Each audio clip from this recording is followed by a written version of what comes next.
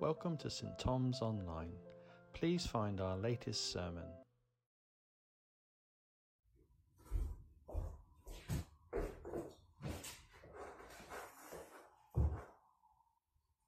Good morning. If you don't know me, my name is Abby. I'm married to Sean and I have a beautiful daughter named Aria, and she is 6 months old. Special thanks to Judy Alford, who is looking after her right now, so that I can film this in a beautiful peace and quiet. So thank you so much, you're amazing. I am also the Children and Families Minister at St Thomas, and we're having a great time looking at what we can put together for the children and families in this strange time. And we're having lots of fun doing that, so watch this space. So that's a little bit about me if you don't know me. So today we are looking at the Bible passage that Janice read out so beautifully earlier in the service. And I just want to look at one little section of this passage. And it's the bit where Moses says, "If your presence does not go with us, do not send us up from here. What else will distinguish me and your people from all the other people on the face of the earth?" So I would like us to ask ourselves these 3 questions. The first one is, who is with you? Second, where are you going? Third, what makes you different? So we are going to look at those 3 questions, and we're going to look at this passage. We're going to use those questions to look at this section of the passage, so that we can ask God what He wants us to learn from this morning. So let's start with the first question, which is, who is with you? And this question really comes from the bit that says, if your presence does not go with us.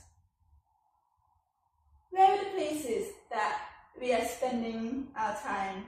It might be at home or at school or other education establishments. It might be at work, the supermarket, travelling maybe, if you can travel at the moment, but usually it might be travelling, spending time with extended family or in friends' houses or the pub.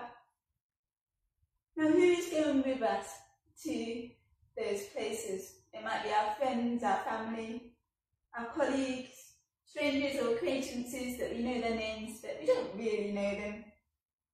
But what about God?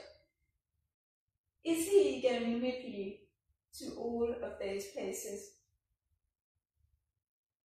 If you're a Christian, then you're probably sat there thinking, yes, of course He's with me. Jesus promises to send His Holy Spirit to be with those who believe in Him, and that's absolutely right. But are we aware of Him?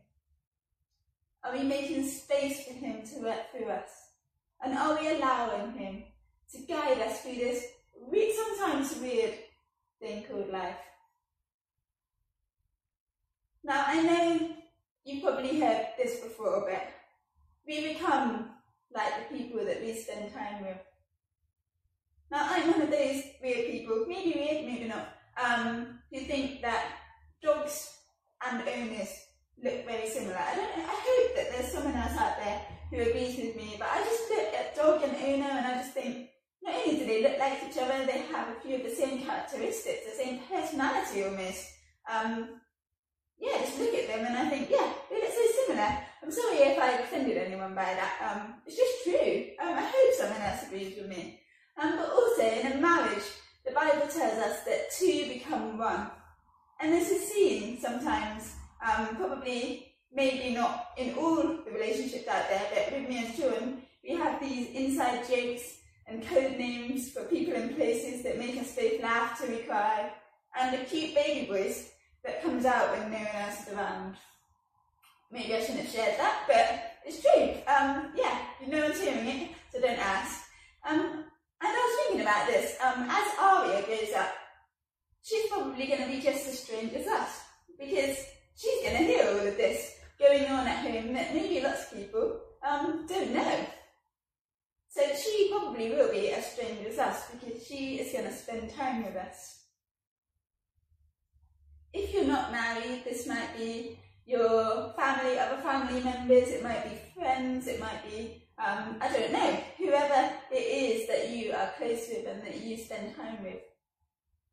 We just become like the people that we spend time with. And I know this is a very human and simplistic way to see our relationship with God.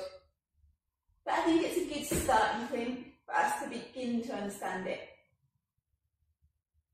Now, I believe that our mission field is wherever God is with us and we are doing His will. So the whole list of places that we go, the whole list that I read out earlier, yes, including going to the pub, they are places that God goes with you, where we can do His will. And therefore, those places are our mission field.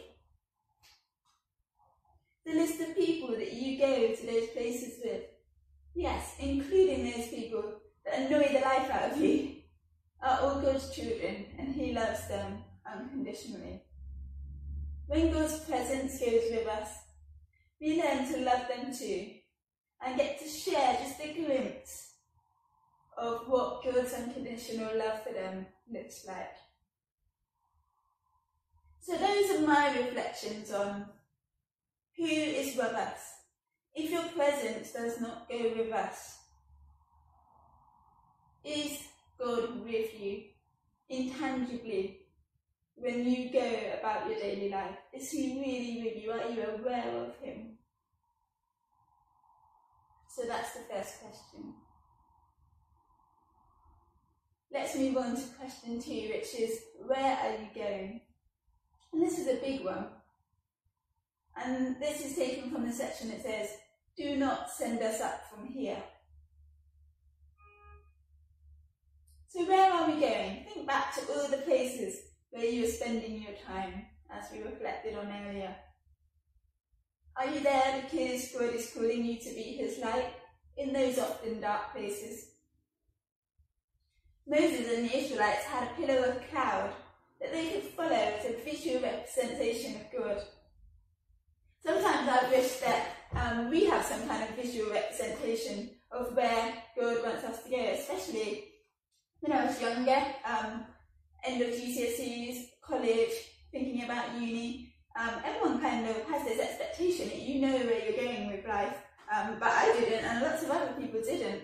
And that's where you kind of think, why doesn't God just give me a pillar of cloud just to lead me towards the right place, or the right career, the right place that I need to go? Like, there's so much, there's so many options. God help me.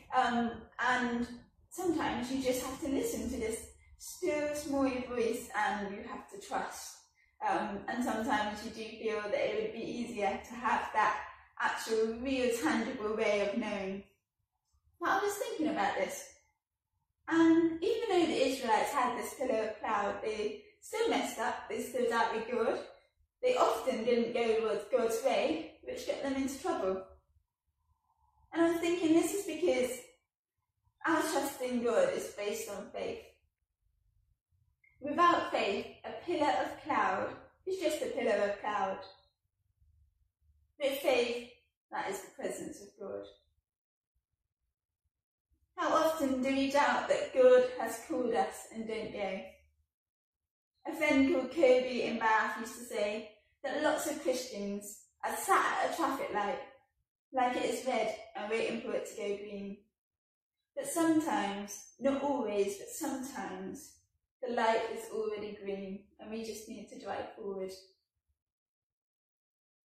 We need to push at those doors and see whether God opens them before us. And I want to challenge you, if you have felt in the past that God is calling you to something specific, to a specific place or job, or to a specific group of people,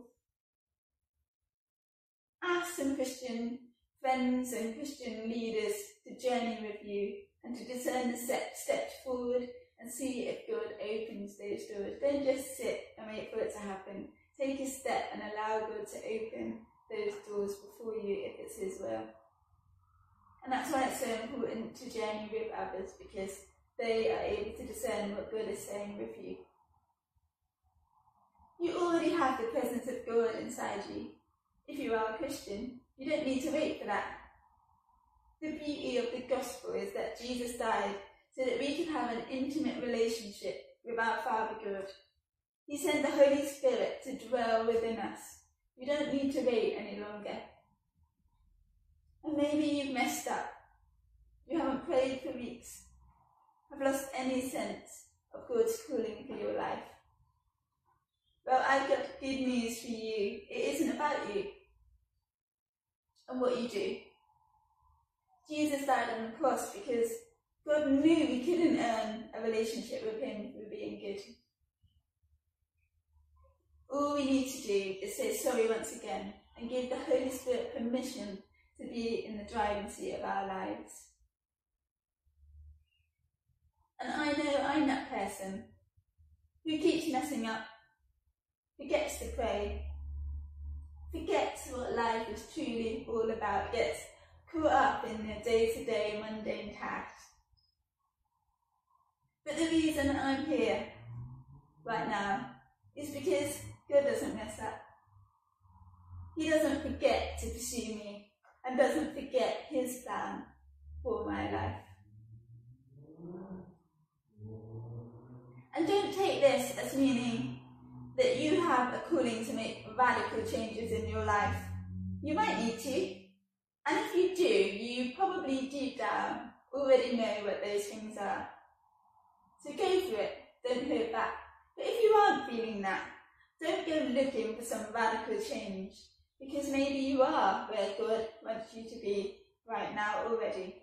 For many of us, we are already in places of influence, and we just need to give God permission to guide our words and actions. You just need to be aware of his presence in our life and give him permission to work through us. So we ask this question, where are you going? Where are the places that you are spending your time? Are you there because God is calling you to be a light in those often dark places? And finally, the third question, what makes you different? And this is taken from this section. It says, what else will distinguish me and your people from all the other people on the face of the earth? What makes us different from people that don't know God the way we do? Are we nicer? I'm not sure, because I know some pretty nice non-believers and sadly also some very unnice believers. Are we happier? I'm also not sure, because I know some non-believers who express a lot of happiness, whether or not this is real, but we do see some pretty happy non-believers. I mean, we also know some believers that we wouldn't necessarily describe as happy people. Yes, they have the joy of the Lord, but they may be suffering from loss or depression or chronic illness or just something that means that they're unable to walk around each day with a smile on their face, and that's okay. I want to just emphasize that it's okay not to walk around happy all the time. Are they friendlier? Again, I don't see evidence for this. I don't think that we can rely on any of these attitudes to make us different. It has to be something deeper that distinguishes us. When you study business, there's a lot of talk about what is your niche, what makes you stand out, what makes you unique. Otherwise, you're going to get lost out there. You need to have something that makes you stand out from all the other products or other services around. Now, if I'm passionate about one thing, it is this. Church is not a business, it is family. And Mike Kavachi talks about this really well, and he says this wonderful phrase that says, we don't hire and fire in the church, we raise up sons and daughters, and I just love that. Because we are all part of the family, whatever. Because that is the love that God demonstrates to us and asks the church to reflect. But what makes us stand out as a family? There are lots of other communities in the world that stick closely together, that do good things, but what makes us stand out as the Christian church? I think what we're all probably thinking if we've been in the church a while is that it's meant to be love. In John 13 verse 35 it says, "By this everyone will know that you are my disciples if you love one another." And I can't tell you how often I just feel a little bit sick when this isn't the case in the church. When it is run like a business, where people's functions are seen above the people themselves. And I just want to say, God doesn't just see your function, He sees you and loves you. Also, the funny thing about God is that He loves all of you. Your flaws, your secrets, your losses, your finances, your blind spots, your biggest weaknesses, and loves you anyway.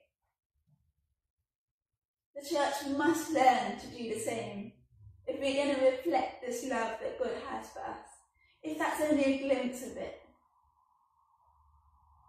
If we're going to say that we are reflecting His light, this is the kind of love that we need to be showing.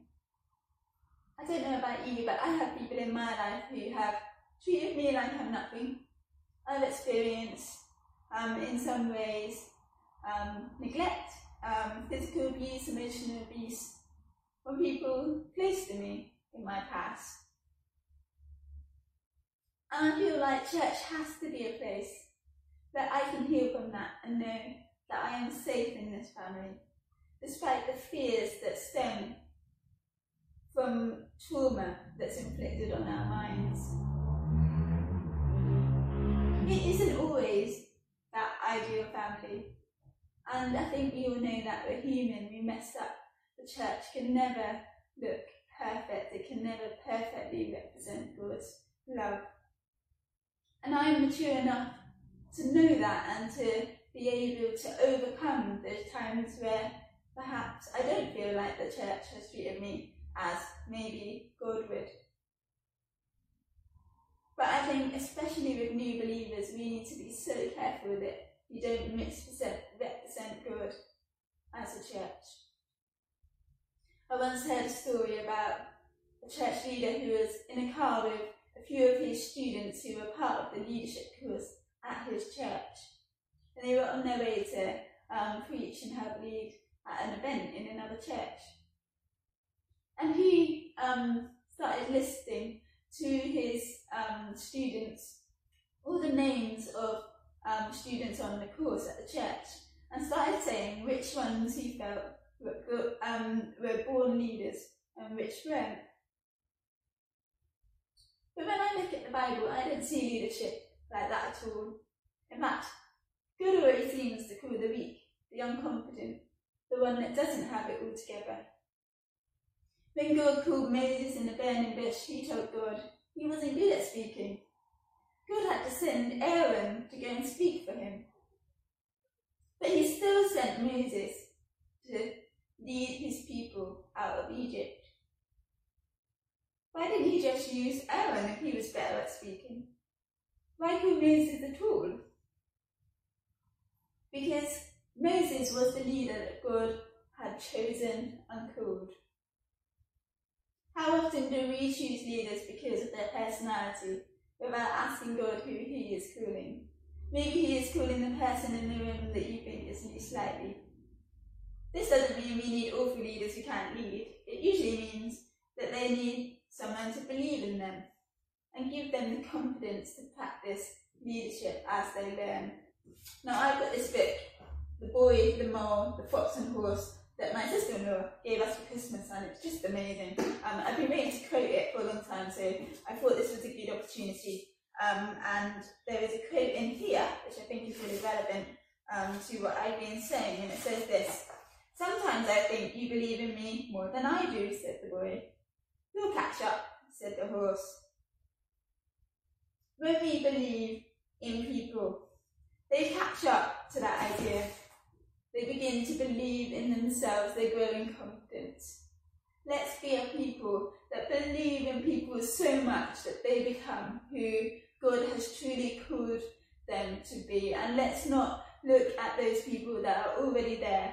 Let's look at those people that actually God says to you, wait a minute, that person sat in the corner being quiet, I've got them to lead in this situation. And believe in that and telling them ways that they can grow in confidence in their leadership. Or it might not be leadership, it could be anything. But let's be a people that believe in people so much that they believe in themselves and believe who God has called them to be.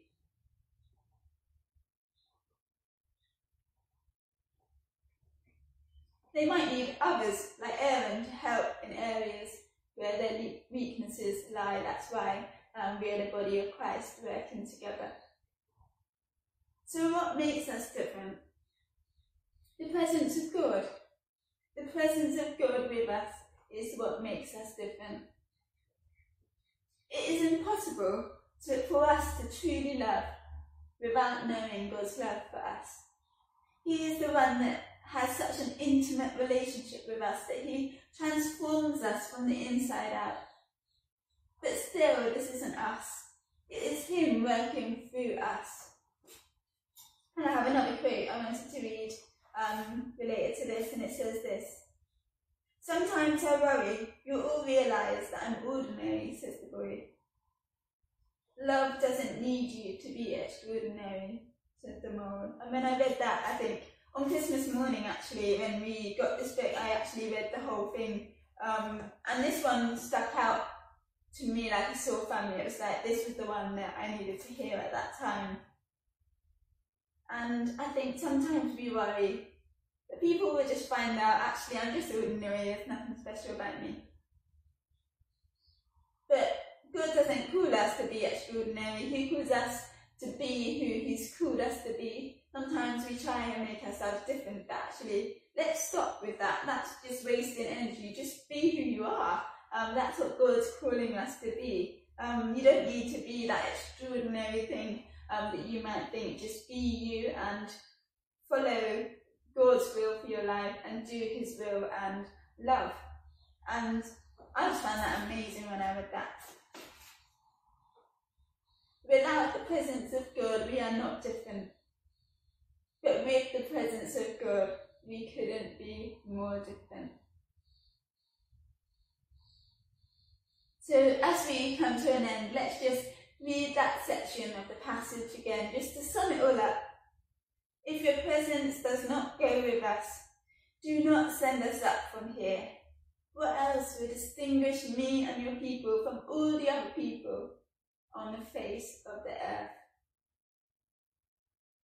So let's just take a moment to pray. And let's go through the questions once again, and I'll just give you an opportunity to reflect and pray on them. So the first question, who is with you? I'll just give you a moment to reflect on that.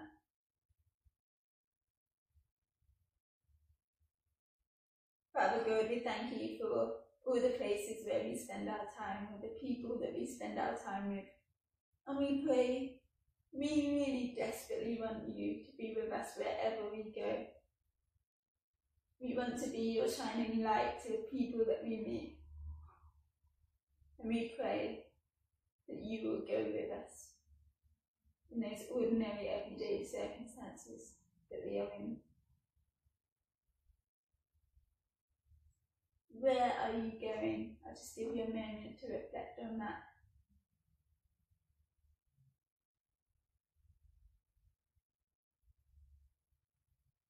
Father God, I pray this morning for those who feel like they've lost the sense of calling from you. I pray that you will give them a new fire and passion to know what you have called for them in their life, the plan that you have for them.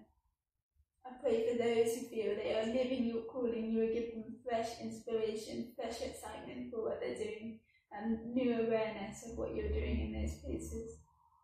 And I pray for those people who are on the edge of their calling, that they haven't stepped forward. I pray that you give them the confidence and the boldness to take a step and to You will surround them with people to encourage them and believe in them. And I pray that those things that they step into will enhance your kingdom.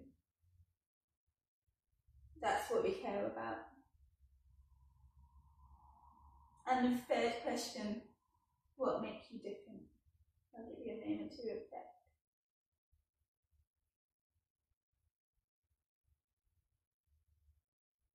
Father God, we thank you that you give us a chance to be different. You give us a true chance to change, to become people who love. And we pray where we perhaps may have put too much pressure on ourselves to be good people because we think that's what makes us different. We pray that that pressure will be lifted off, that we will know that actually what makes us different is that your presence is inside of us. And we pray that you will come and fill us with your presence afresh, that we will know that it's your presence inside of us that makes us different. And I pray that you will change us from the inside out, you'll transform us so that we can become more like you, that people around us will see you in us. And I pray where we've made mistakes, where we haven't reflected you, we say sorry and we repent this morning, and we ask that you will come and show us that you are pursuing us, that you love us so much, that you haven't given up on us, that you have a plan for us. And we say once again, as we'll probably say many times again, we want to live for you. Come show us what it is that you would like us to do.